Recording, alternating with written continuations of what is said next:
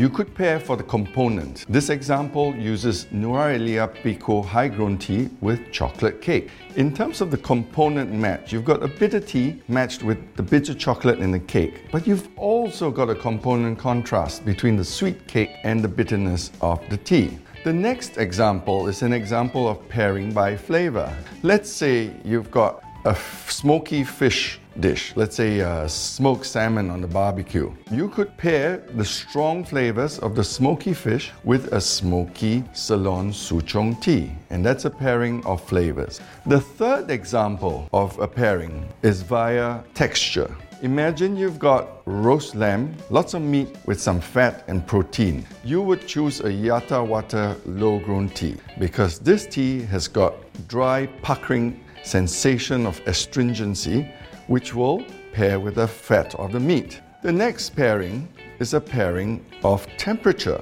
Imagine ice cream. You could pair strawberry ice cream with a Galle District tea. You could serve the tea hot or cold. If you serve the tea hot, then you've got a contrast of temperature. If you serve the tea cold, then you've got a pairing of a cold tea with the cold ice cream. Then there's the pairing of body. What is body? Body is how the food sits in your mouth. Some foods feel very heavy-bodied. Some teas also have a heavier body and other teas have got lighter body. So imagine red velvet cheesecake. In this case, I would pair it with Sencha green tea. The light-bodied tea will contrast the creamy, heavy cake. But besides body, there are other elements in play here. You've also got component, where the sweet, savory, sour cake is contrasted by the unsweetened tea. You've also got a textural pairing here, where the clean tasting green tea cuts through the cheese. The final pairing can be quite a challenge. This is when you bring spicy food into the